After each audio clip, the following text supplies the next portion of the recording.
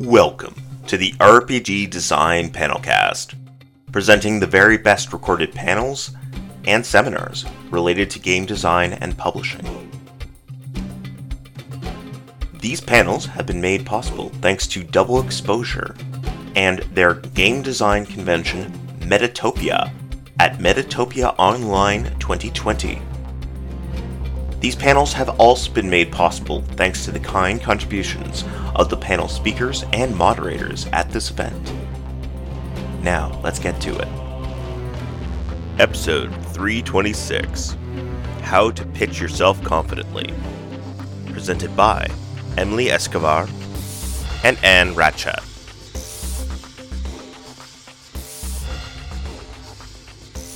And welcome to How to Pitch Yourself Confidently.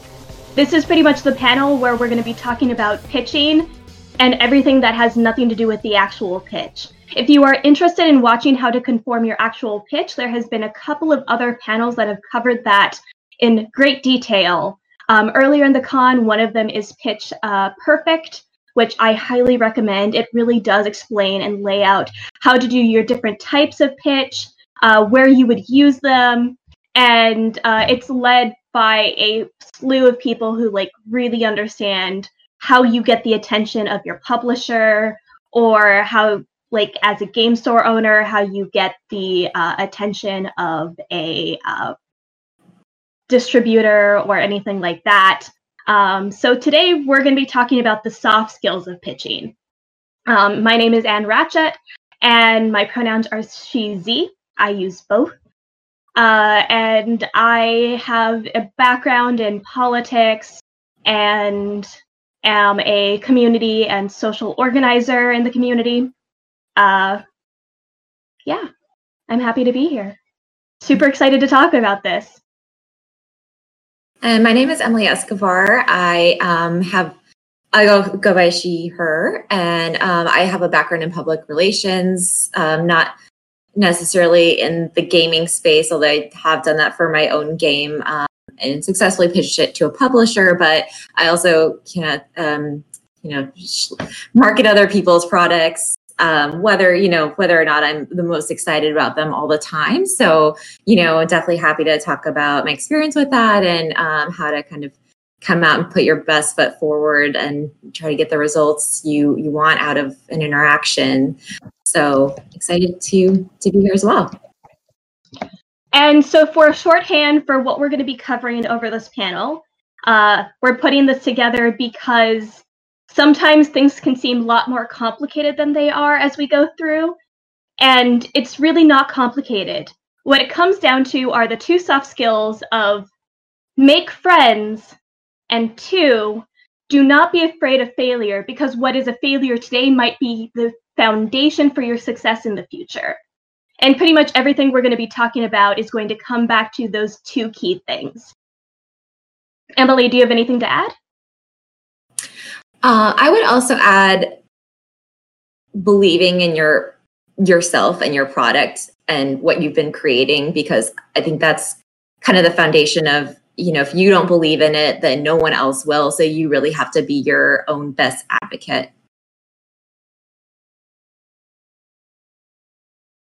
And to be explicit, this is a skill. It is a hard skill. And so you're not going to be good at it at first. It's through repetition that it's going to get easier. So a lot of it is the first thing to get over is learn to confidently say, "Hi, my name is." That already is that's your entry level bar. And we cannot underestimate how difficult it is to just put yourself out there and say, "Hi, my name is."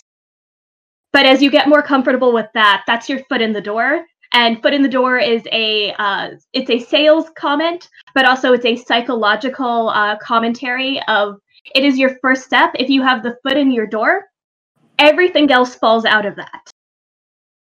And so by being able to put yourself out there in the first place, the rest of everything else is going to come out. Yeah, and part of what comes into that too is making sure that you are where the people you want to meet are as well. And unfortunately, right now that we are all online, so you're in the right place. You're in the right place online right now. If hopefully when the world goes back to normal at some point, that means going to events like Metatopia, going to other cons, putting yourself, not hiding in your hotel room when you have a spare moment, but get out there, go, go to a restaurant, go to bars, go where people are, go to the common areas, get your game out or comment on what other people are doing and just kind of get involved. You don't have to if you're not a drinker, that's fine. Still just hang out there, have a water. People really what the value you're going to get out of these events is those connections. So you really just have to kind of put yourself in a place where you're gonna meet people. And I know sometimes it's really intimidating. I felt super intimidated the first time I came to Metatopia because I feel like everyone else was friends and knew each other. And, there was this whole other social world going on that I wasn't a part of. But, as soon as I kind of put myself next to it and in it, other people were friendly too. And, generally people here in this industry are super nice and open. And so you're gonna meet people just kind of by putting yourself in the right place at the right time. So definitely don't be shy. And even if you're shy, then don't be afraid to get out of your comfort zone a little bit. And I think you'll find that you'll be rewarded. So maybe that's a good starting point of should we talk a little bit about how to read a room and how to figure out which people to approach and start building a relationship with? Sure. Okay. Yeah. Do you want to kick off with that? Okay. So one of the big things that I notice a lot when it comes to conventions and social spaces, there's two big different crowds to think about. One is going to be the major distribution floor, pretty much, where you'll have all of the stores set up. We don't necessarily see this at double exposure cons as extensively, but at major conventions, we will see that. And that is going to be your focal point for meeting people in most conventions. And then the other location is going to be the social areas outside of the main sales area. And this is where you see most of the connections will be made at specifically double exposure cons or industry cons specifically. So maybe a good place is to start off how do you know how to approach a publisher on the floor? Mm-hmm. Sure. Yeah. So I think, you have to keep in mind with publishers that they're there to do a lot of different things. So one of them is sell their games. They're also prospecting for new games. They're also there to network and meet other people and catch up with their other publishers. So if you stop by, a publisher's booth and you see them running around like crazy, or maybe there's running a test play at their table and they just seem like they're super involved, obviously not a great time to jump in and say, hey, I want to meet you. Hi, my name's Emily. What's going on? So you have to kind of wait for a moment when they might have some downtime. Part of what plays into that is understanding kind of the ebb and flow of the cons in general. If it's a Thursday, Friday, Saturday, Sunday event, Thursday is generally the best day to go and try to make those connections because it's a slow day. A lot of people haven't come in yet from out of town. Everyone's kind of set up their booth. They're fresh. They have energy. They're a little more willing to listen than say a Sunday, which is the last day, which I know we're dealing with here. There's a little bit of fatigue. They just want to get out. It's not the best time. Everyone's exhausted. They haven't slept much. So it's kind of understanding too, when is the point when they're going to have the most energy? Friday's ramping up a little bit. Saturday's usually the most insane day of conventions, of 4-day conventions. So you probably, Saturday will be a difficult day. It's not impossible, but there just might be a lot going on. There's a lot of the public there buying games. So, you kind of have to think about that too. If it's a 3-day conference, it's the same sort of ebb and flow. First day's a little slow. Second day is usually pretty crazy. Third day, people are like, get me out of here. So understanding that is a big piece of when do you approach them. And same thing with the days themselves. If you go a little earlier, you may be able to catch somebody who's a little less busy and a little more open to hearing what you have to say. For a lot of people, this is a part-time job. So like they can only show up to the convention on a Saturday or something like that. This is where a business card and a well organized business card is going to be super important. One of the best recommendations I've ever had for putting together a business, like a business card, like not for someone who knows you already, but for someone who doesn't know you, is make sure you have blank space on it that they can write down where they met you, why they care about you, all of these things on it. Like if you have space on the card, then they'll remember you, and that's where you can start building a relationship later on. Yeah. So like it's not like if you can't show up early on, that's fine. Like just know that the kind of relationship that you'll be building over the course of the weekend is going to be a little bit less, and you have to make considerations in accordance to that. And it's not a bad thing. It's just a different way of going about it. Yeah.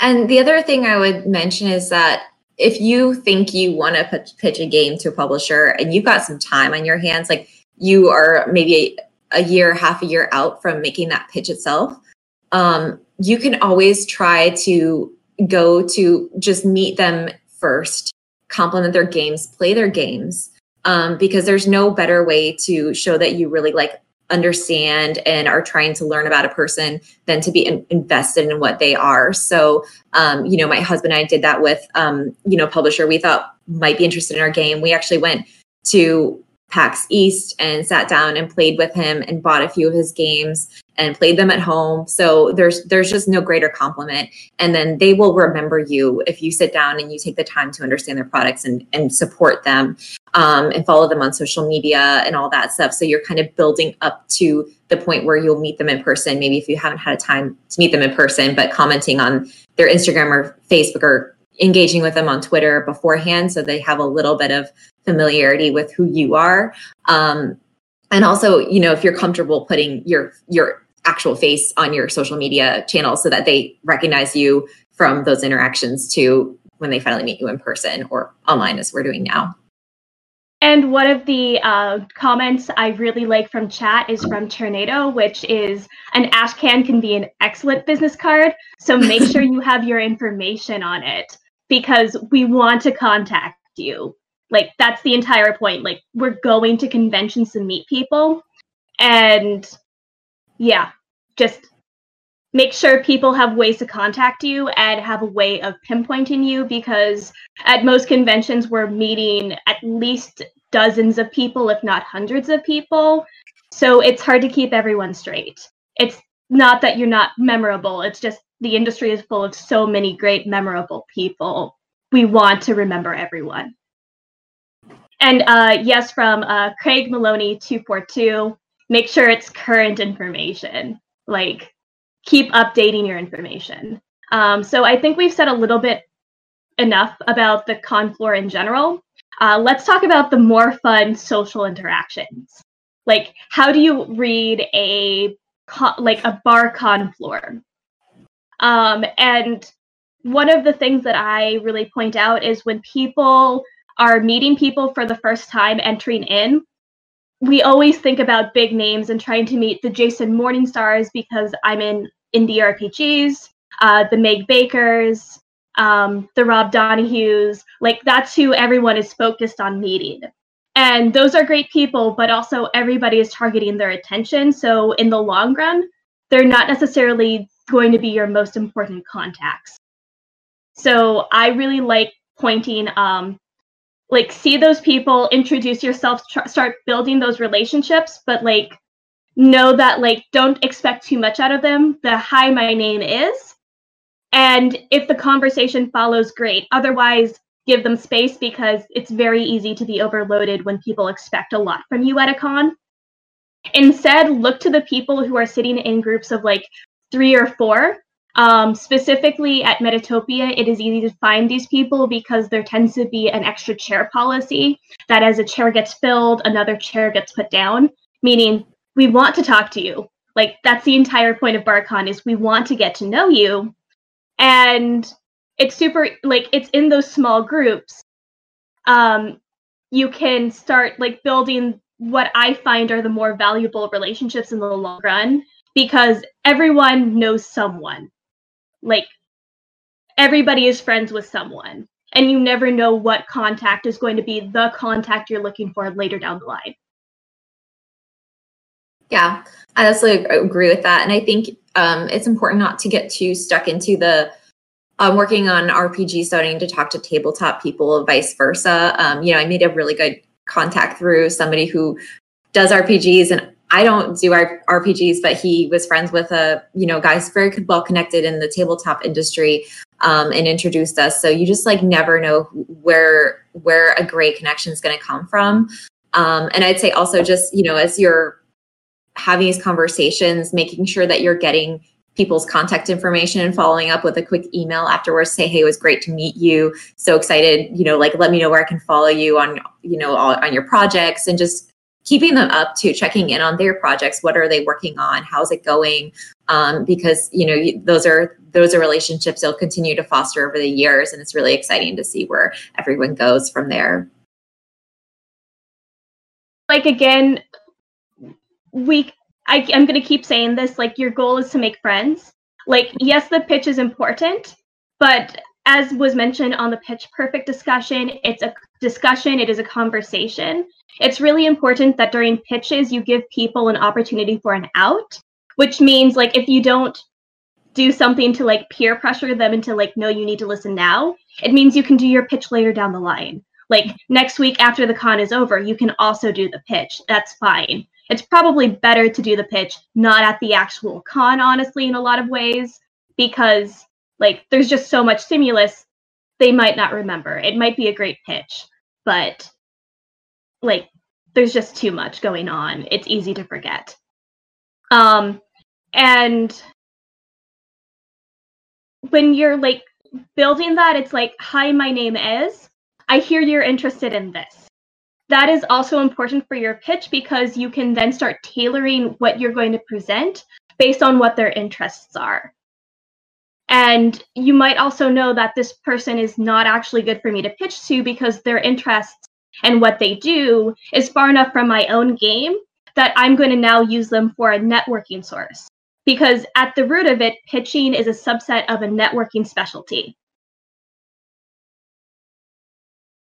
Yeah, and you never know. Publishers are really generous, and if it's not a fit for them, they would be like, well, go talk to this person, because I think it's really more their speed. So they might actually point you in a different direction, in a friendly way. So it's always good to have those conversations.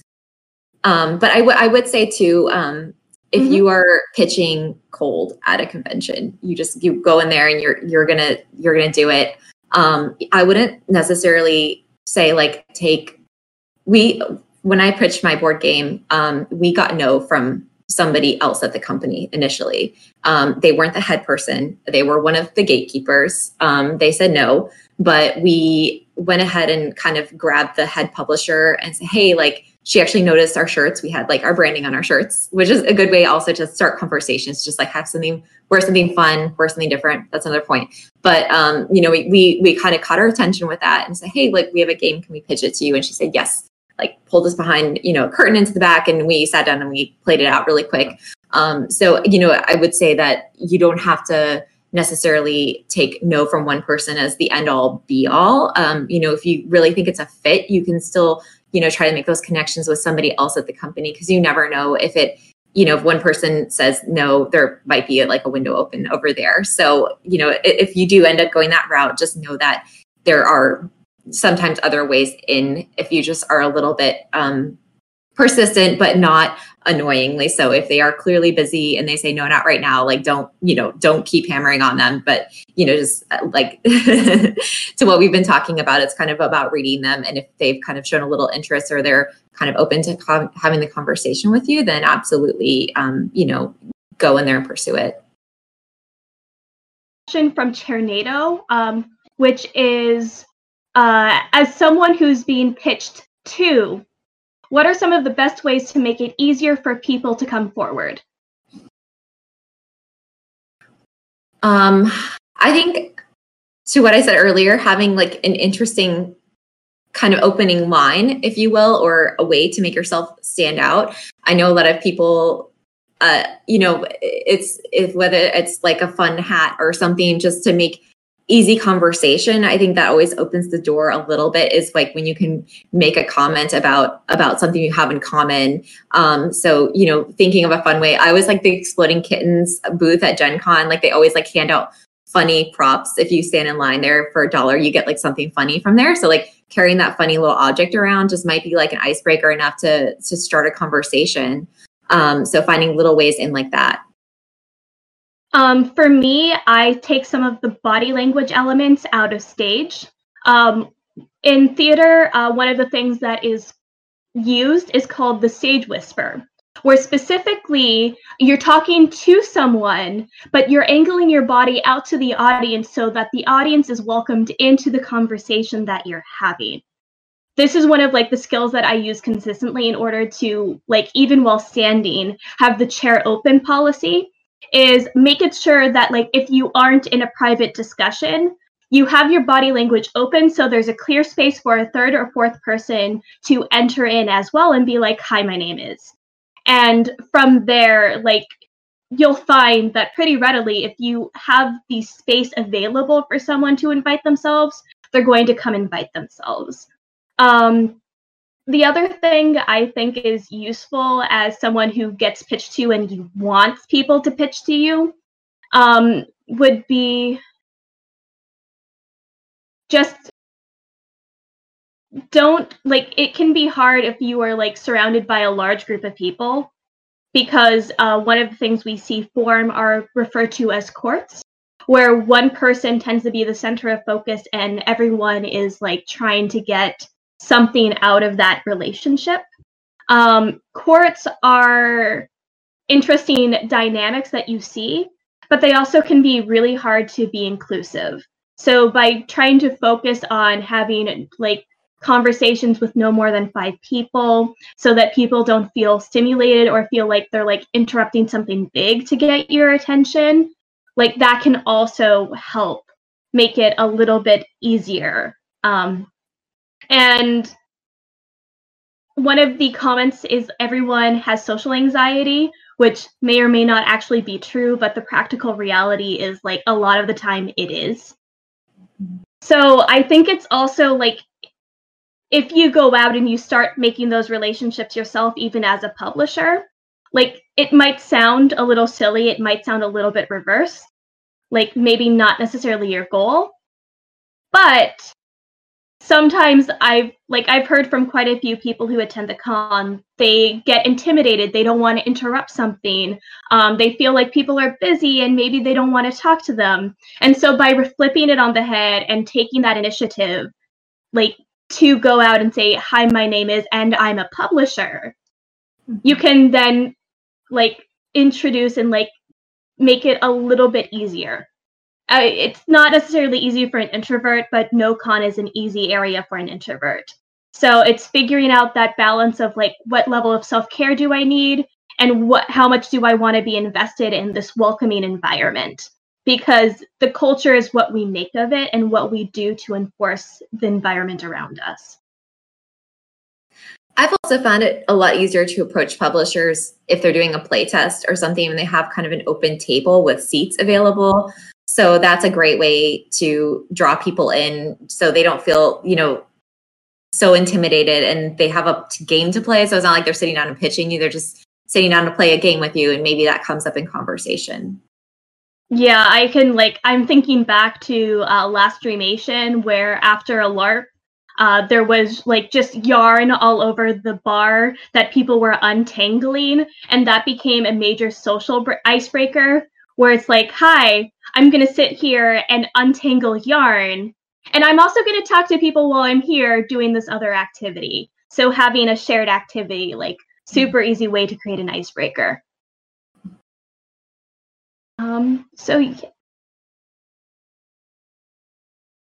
So we've had a little bit of a talk about structured business cards, but we've had like the request to lay it out a little bit more.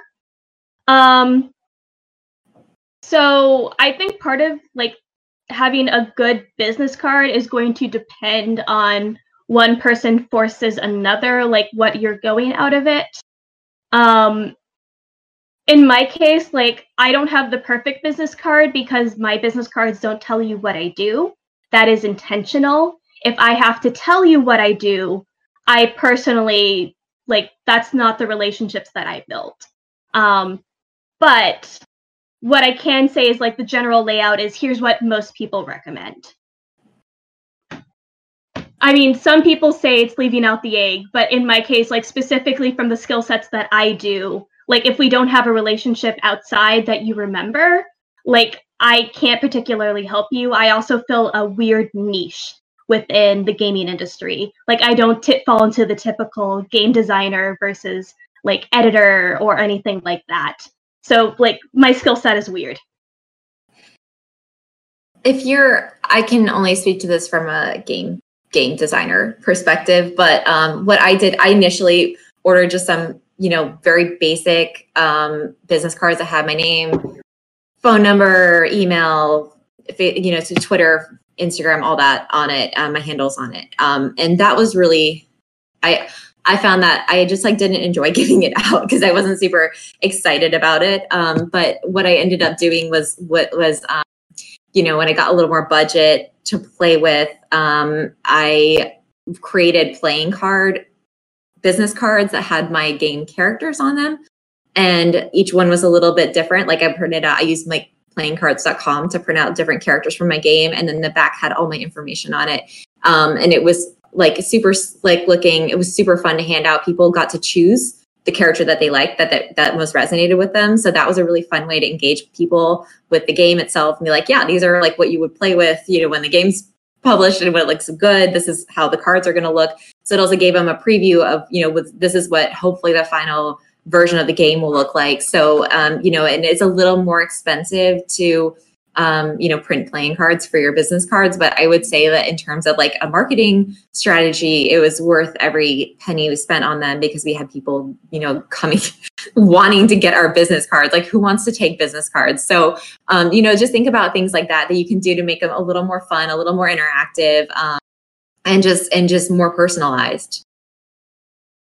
If my voice will activate, there we go. The other thing is I really push for accessibility when it comes to business cards. You want to make sure the font is legible. You want to make sure there's a distinct contrast between what the color of your ink is versus the background. You want it to, as mentioned, it's good to have it memorable in one way. So I highly recommend getting a professional designer to do your business cards and not to do them yourself, unless you are an artist, because you can get these people at very reasonable rates. I got mine done for multiple passes, $65 total, incredible rate personally from I had 5 samples to work off of. And it really pays off. This is your representation you are putting out into the world. So you want to make sure it is as easy to use as possible. I've also seen people that as they do more and more, they've done double-decker business cards. That's the other things, make sure it's a business card shaped business card, because when things are oddly shaped, they don't stack well together. And when you're getting lots of business cards, that becomes the odd egg out, and not in a good way, because it doesn't fit. It's kind of awkward. It's easy to lose. And it's, for a lot of people, what they want is something that is easy to go through after the con. So as for QR codes, I think that's up to you. If you have a localized place where all of your work can be seen, that can be a super easy way for people to recognize you. I don't see why not. Just make sure that you have the availability of what's it called? There's still space for people to write on the business card.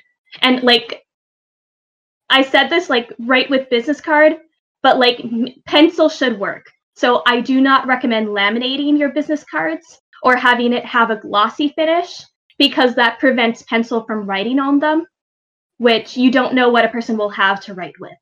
So having it be a matte finish instead tends to be a lot more accessible.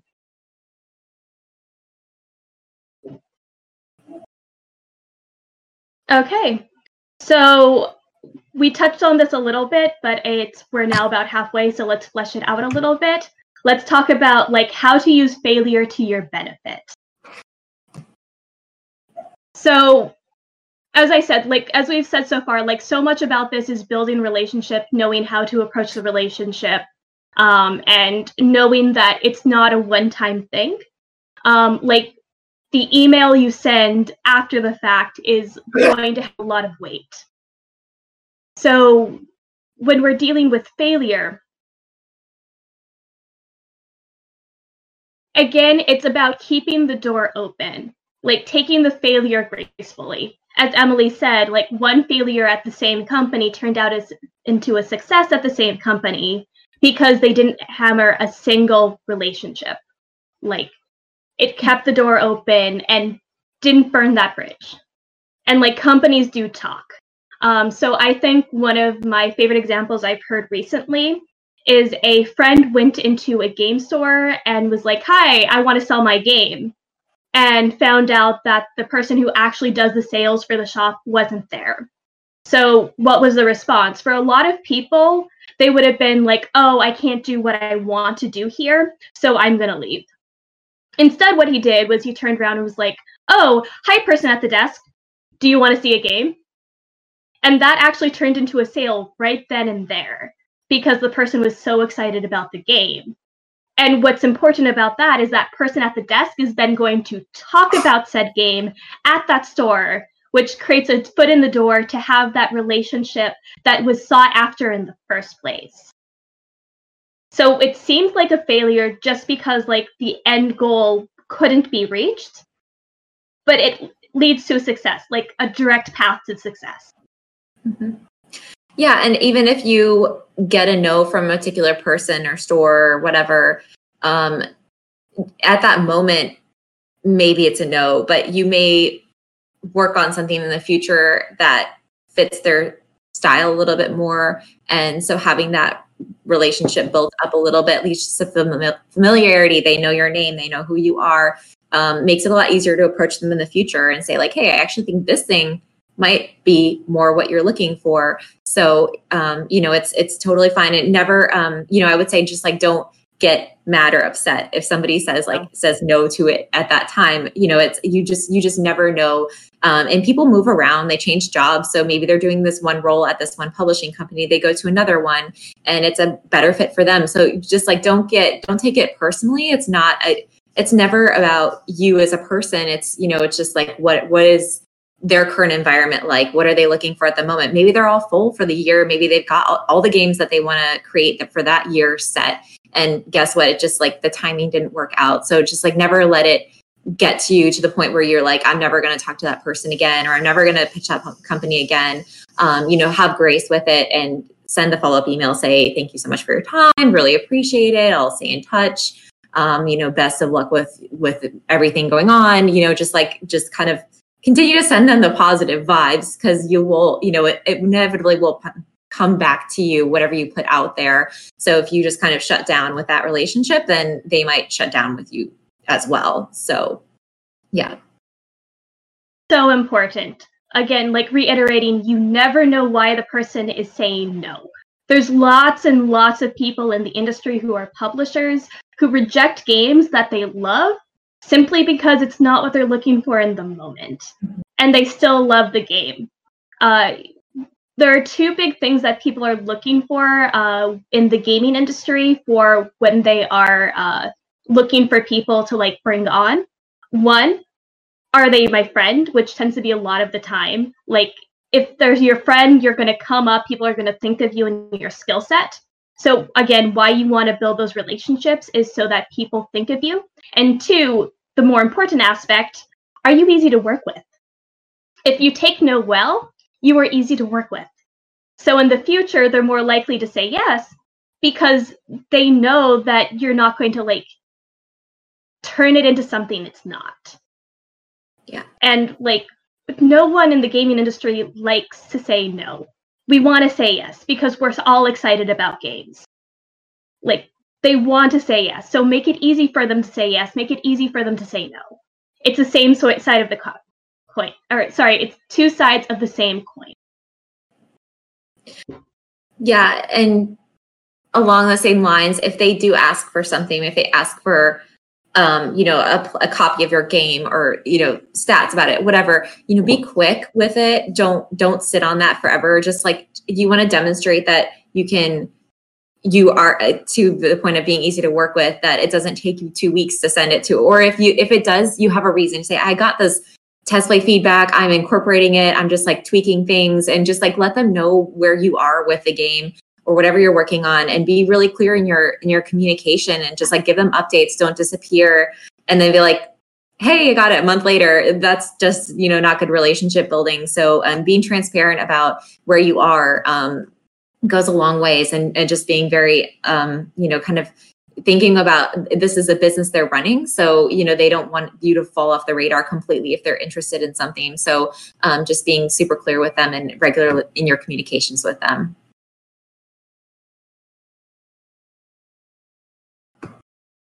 So at this point, if there's any more questions, we will gladly be taking them, because we've covered the bulk of what we originally walked into.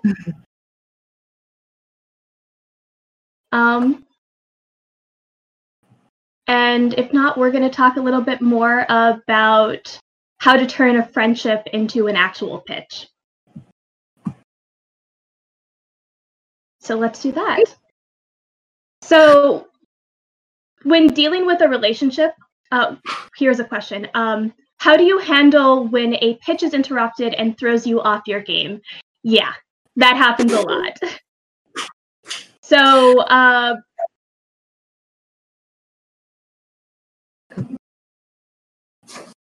I think Anne just, we're having some type of. Yep, Discord. There we go. Yep. Apologies for that. Doing the best with what technology we have. The perfect way to segue into that question. And like pretty much like that, like you take it lightheartedly. You don't take it too seriously. You just keep going with what you have. And if your pitch gets interrupted, as we said again, like earlier, just consider it a failure. Like, oh no, I didn't do the thing. It means I'm going to have to try again later. Like it doesn't mean particularly much. And it is difficult because when you're pitching, you are very vulnerable. So I think part of it is learning to just be graceful with your own self, if that makes sense. Like, you are doing a hard thing, but it doesn't have to have that much weight on you. Like,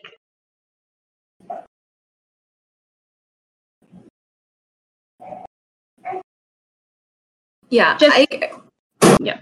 Go ahead. I agree. It's okay to also take a moment to collect yourself and say, hold on, I need a minute, and just pause and get your thoughts together, because you're human and everybody understands that. And, I'm sure they know that you had this whole thing planned and you didn't expect this interruption. So it's okay to like get your thoughts together, sit back down, kind of recap where you were, and then move on. So, it's acknowledge it. It's fine. It's not gonna ruin your pitch and it also, to the point of being easy to work with, if something comes up and the publisher has to run and take care of emergency, to have the grace to be like, great, yeah, do what you need to do. You're showing that you're flexible. You can go with the flow, that you can deal with it, and you're not going to be high maintenance or have a breakdown or or be upset about it. So it just kind of shows you can roll with the punches.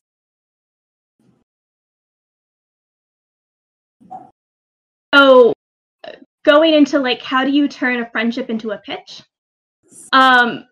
With everything, like, again, this is a relationship. Like, it's a two-way street. So it's easier to approach your friend, say, hey, here's the thing I've been working on. One of the things I find is, like, it's difficult in games is people have less experience with walking the relationship between friendship and business.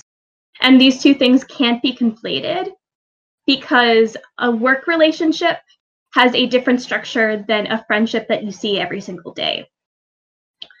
And keeping in mind that like a publisher or a like game designer who is doing their own Kickstarter or anything like that, they have lots of reasons for why they're choosing to work with the people that they do. It's totally fine to be like, hey, I'm super excited about your project and I'd like to help with it. But like if they reject you, it's not a reflection on you or your relationship. It's a like it has to do with something in a much bigger picture. So like that's one of the ways I've seen it is like, hey, either a person has reached out like, I know your work because you're my friend and I'd like to work with you. I think you'd be a good fit for this project. And that way you don't even have to pitch. Like you're being welcomed in just because you have the relationship, which helps making the pitching a little bit easier because again, it never really happened. It just like naturally went into one direction. But the other way is like, because you are friends, like just gently approaching and saying, I want to work on your project, or I'd like you to do this thing in order to like make my game a reality. Like one, you know when is the right time to approach them because like you're friends, you know how to read their body language better. Or you know you're not at a con, so they're not overwhelmed. Or you have an idea of like what's going on in their life. So like maybe they're having huge relationship drama one week. You know that's not the week to approach because they're dealing with other stuff. And it allows you to have more opportunities to like have it at the right time. Have the like because so much of the pitch is the timing of the pitch. Yeah, absolutely. And I think it's also just a matter of, you know, if you're trying to establish that friendship, again, give to them before you take. That's always the number one way. Support them, support their games, support, you know, even if you can't buy them for whatever reason, like you have too many games already, but, you know, support them on the social media, comment, you know, contribute. If they have like a newsletter, subscribe to it. Just make sure that you're really like up on what's going on in their world and making sure that you're kind of cheerleading them along the way because they will remember you over the person who has never talked to them before and then suddenly approaches them with a game idea. Mm-hmm. So we have a question. Is it cheating to ask a friend what they look for in the pitch? And no, it is not. That's why they're your friend. Like that's the reason why you build the relationship is so that you can take care of a lot of the complications that come with the pitch and make it an easy relationship. Like, why not? Again, they're your friend. They want to say yes. So making it easy for them to say yes is part of the relationship and part of what's so great. Anything to add? I think you summed it up perfectly. So yeah, so we talked about, this is usually why I make notes for panels, which for some reason I didn't for this one. I am guilty as well, so don't that. Let's see. I think one thing I do want to talk about is just the confidence piece of it. If you are pitching a game that's maybe it's not totally finished yet, or, you know, there's things that need to be worked on. You don't beat your own game up. You are your game's cheerleader. You always make sure that you're just like super excited and positive about your game when you're pitching it. Because if you have any insecurities about it, and those will kind of bubble up to the surface. So, you know, don't try not to say them out loud. If there's things that are, you know, gameplay things that you need to figure out, you could say something like, I'm working on this, but, you know, it's like, it's in progress. So ignore that because these other things are amazing and it's all coming together. So, you know, I think you just need to try to be, you know, pretty excited about your game when you come to the table. Because if you're not, then nobody else will be. So, you know, just selling that confidence, the confidence will sell the game in itself. I think I mentioned that I work in PR, and there's sometimes when I'm like, I am not excited about this product. And that's, you know, when I'm in that mentality, is not the time for me to be pitching it, even writing a pitch about it, because that will come through in my writing. So, what I have to do is kind of get my mind around like, what is different about this product? What's exciting about this product? Why is it better than the other products that are like it out there? And really kind of pump yourself up with those kinds of details. That's, again, for selling things that, I've had to sell like kitchen sink sponges. So not exciting. But you have to do what you have to do sometimes. So with your game, hopefully you are excited about that. Don't be afraid to let that excitement and positivity shine through in your pitch. So our last question that we're going to be fielding today is, how should the maturity of my game impact my pitching? And I don't think there's a clean answer to that because it really depends on the game. Do you have any comments? What do you mean by maturity? Sorry. So depending on the game, like it might have been sitting on the shelf for a while, or you might have been working on it for a long period of time. But for some reason, it's not like brand new and shiny. Got it. I think again, like you have to get your hands back on that game before you pitch it and get excited about it again. It's playtesting it a little bit more, kind of brushing it up. Again, if you're not excited about it, no one else will be. So, find the thing that made you excited about the game in the first place before you go to a publisher and try to sell it to them. Because, if you're not thinking it's fresh and new, then they're not going to also pursue it or perceive it as fresh and new. And if you have already pitched it, say before, and you've changed it up a little bit, and now you're bringing it up to them again, really play up what's new, different about it this time that you're pitching it, and why it's going to work better for them this time. And there's a lot of reasons why a game might have been sitting on the shelf for a while. I know Julia von Ellingbo has been in the recent years working on a game that's been sitting on the shelf for 10 years. Like, everything has its time and its place. Like currently people have been working on pandemic games. Now is not the time to pitch them. Like it's going to be a couple of years until you pitch them. So again, like as touched on, sometimes the game might have been pitched before and figuring out why it hasn't been pitched. I playtested a game that was pretty much complete, but the difficulty with it is it had too many pieces and too much like maintenance involved. So despite being a game that was complete and felt good, there wasn't like an easy way as a player to make sure you're doing everything right because there were just so many nitpicky pieces. And so the question became, is this proper for a board game? Or should it really be a video game? Because then a computer can take care of all of the cleanup and the background work in order to make the game viable, even if it was designed as a board game. In other cases, like maybe the game wasn't ready. Like we were talking about this in the chat recently, Metatopia channel, that a lot of people will bring to Metatopia a game they call in beta, when truly it's an alpha and needs to be talked more about what's going on. And there are definitely difficulties with games that stem from having not taken enough time to brainstorm the foundational idea before bringing it to completion. And that's where you start to see a lot of like difficulty if the idea wasn't really solid, if it didn't truly know itself, then you can end up like being stuck with a game that isn't complete. Like it isn't quite itself. And that's one of the ways you can add maturity to a game in not a positive way, versus you can turn it into a positive of, I was waiting for the idea to be complete. So there are elements of a dated time, but the game truly knows itself. And there's a lot of power in a game that truly knows itself and is followed through in every single level. Like it's a complete experience, even if it's not a modern experience.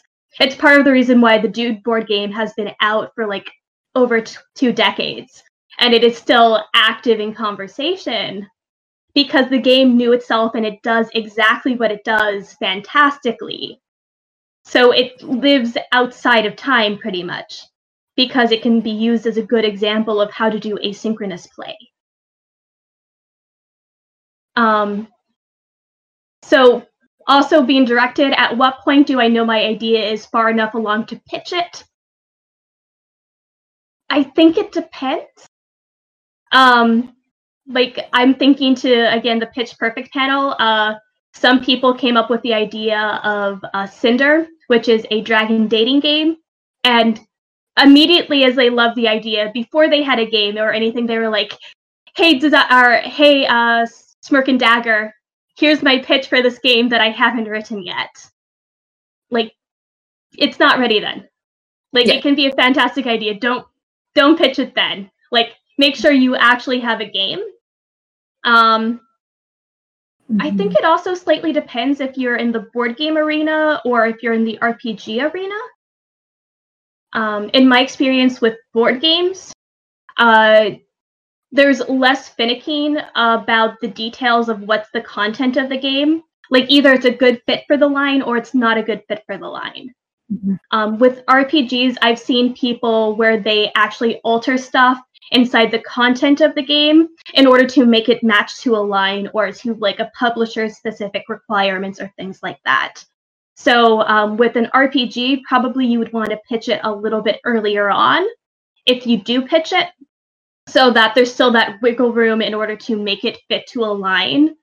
Versus with a board game, there's a certain point where you're just making a different game. And it's not worth making a game to fit to a specific line. Yeah, I would say also with your test play, that's where this really comes in. I think personally, there was a point where I was working on this game and it was just kind of like the same thing over and over again to the point of maturity before, where I was like bringing the same game to test plays, to conventions. And I was seeing like an average level, like an okay level of excitement. It wasn't like people were dragging their friends over to play the game. And I knew that there were parts of it that like needed to be fixed. And then once I kind of had this eureka moment from a test play session feedback and fixed this one mechanic, it totally changed the game. And I did have that really big excitement where people were like, when is this coming out? Can I bring my friends over to play it? When you see that kind of excitement where people are grabbing people, like, you got to get in on this. This is really fun. I think that's kind of when you know that you're there. And when the mechanics run smoothly enough that, you're not running into issues with people saying, this is broken, that's broken, this doesn't work well.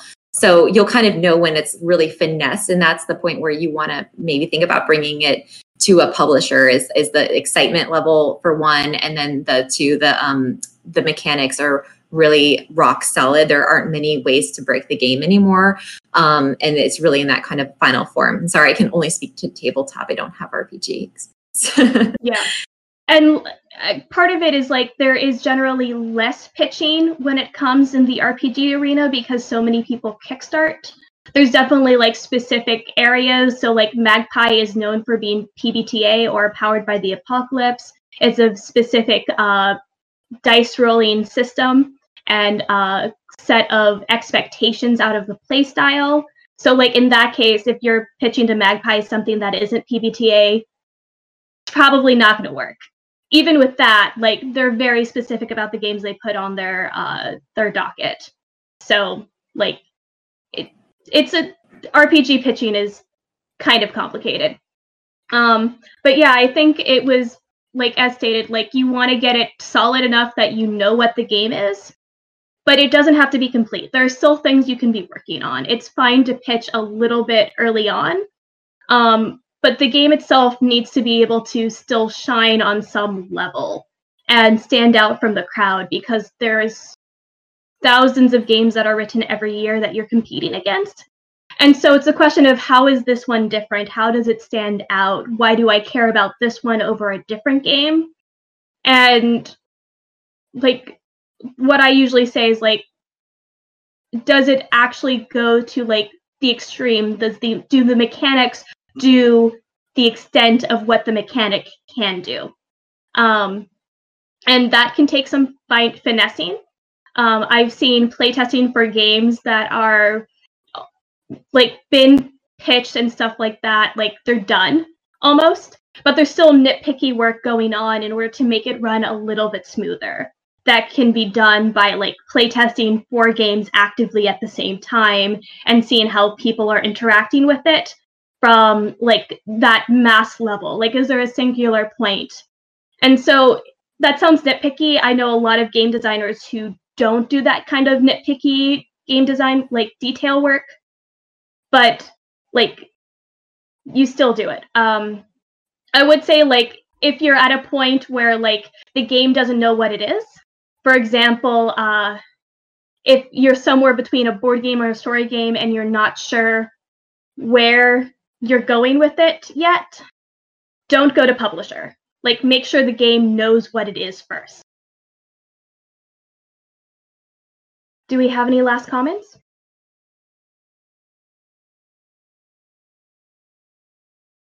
Okay, so we are out of time. Thank you everyone for joining us. My name is Anne Ratchett. You can find me at Twitter /MNGWA /. And you can also find me in the Discord.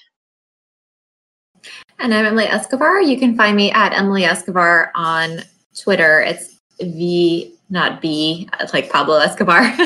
So V is in Victor in my last name.